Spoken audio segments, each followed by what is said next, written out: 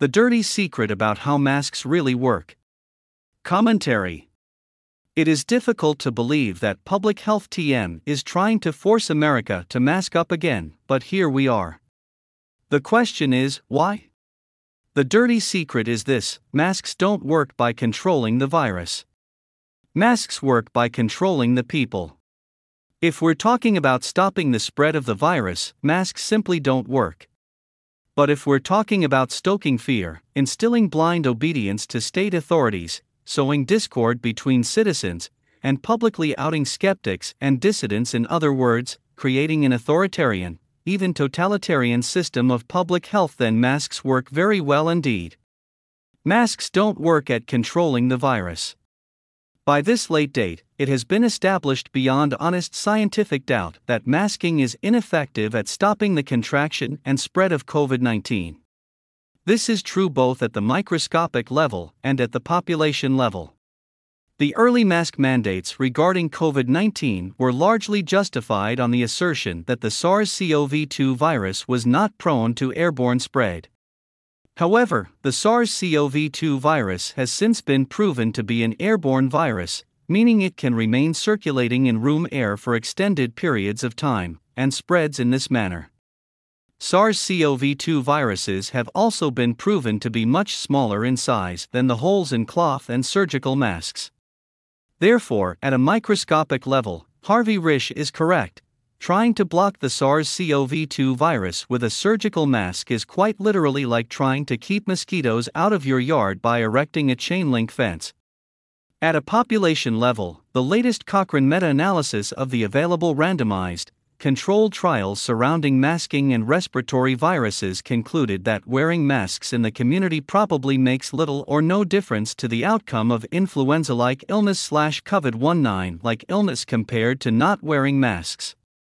Wearing masks in the community probably makes little or no difference to the outcome of laboratory-confirmed influenza/SARS-CoV-2 compared to not wearing masks.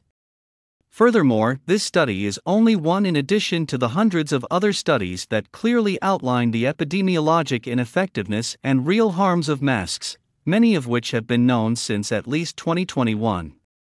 To summarize, at the microscopic level, masks do not stop the exit or entry of the virus into human bodies, and at the population level, mask use has not been shown to provide any benefit and has been shown to have numerous harms.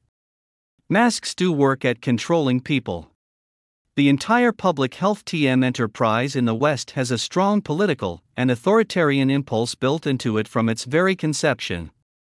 While a detailed review of this is beyond the scope of this article, it harkens back at least to the figure of Rudolf Virchow, the preeminent 19th-century German physician, opponent of Semmelweis and Darwin and founder of so-called social medicine, who famously wrote that medicine is a social science, and politics nothing but medicine at a larger scale.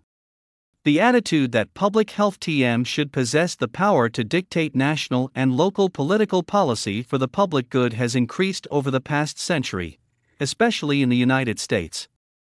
Around it there have grown vast, lucrative industries, from which public health TM officials often profit handsomely. The vaccine industry is only the most obvious of these. During the COVID era, the authoritarianism of public health TM morphed into totalitarian mode, with the unprecedented lockdowns, school closures, travel restrictions, vaccine mandates, etc., that we all endured. The most visible and most easily enforceable symbol of this power grab were masks. Masks, even the comically useless ones made of old handkerchiefs, or the filthy, week-old paper surgical ones seen on countless chins, signaled compliance and submission. For the very real public health TM purpose of unquestioning obedience, masks work very well indeed. Masks are effective at instilling fear in people. Fearful people more readily submit to authority, particularly when that authority promises a solution to the cause of their fear. Masks are effective as virtue signals of compliance, bolstering the submissive person's ego. Masks also impose a very strong peer pressure effect, which pushes uncertain persons toward following the crowd. Masks are effective at humiliating people. They are uncomfortable, ugly, dirty, and unnatural. They truly are face diapers. In a word, masks are degrading. If the ways of the old Eastern Bloc taught us anything, it is that the systematic degradation of individuals, especially for patently stupid reasons, is highly effective at promoting totalitarian ends. Masks are also extremely effective in exposing dissidents. Who dares to stand up against the state?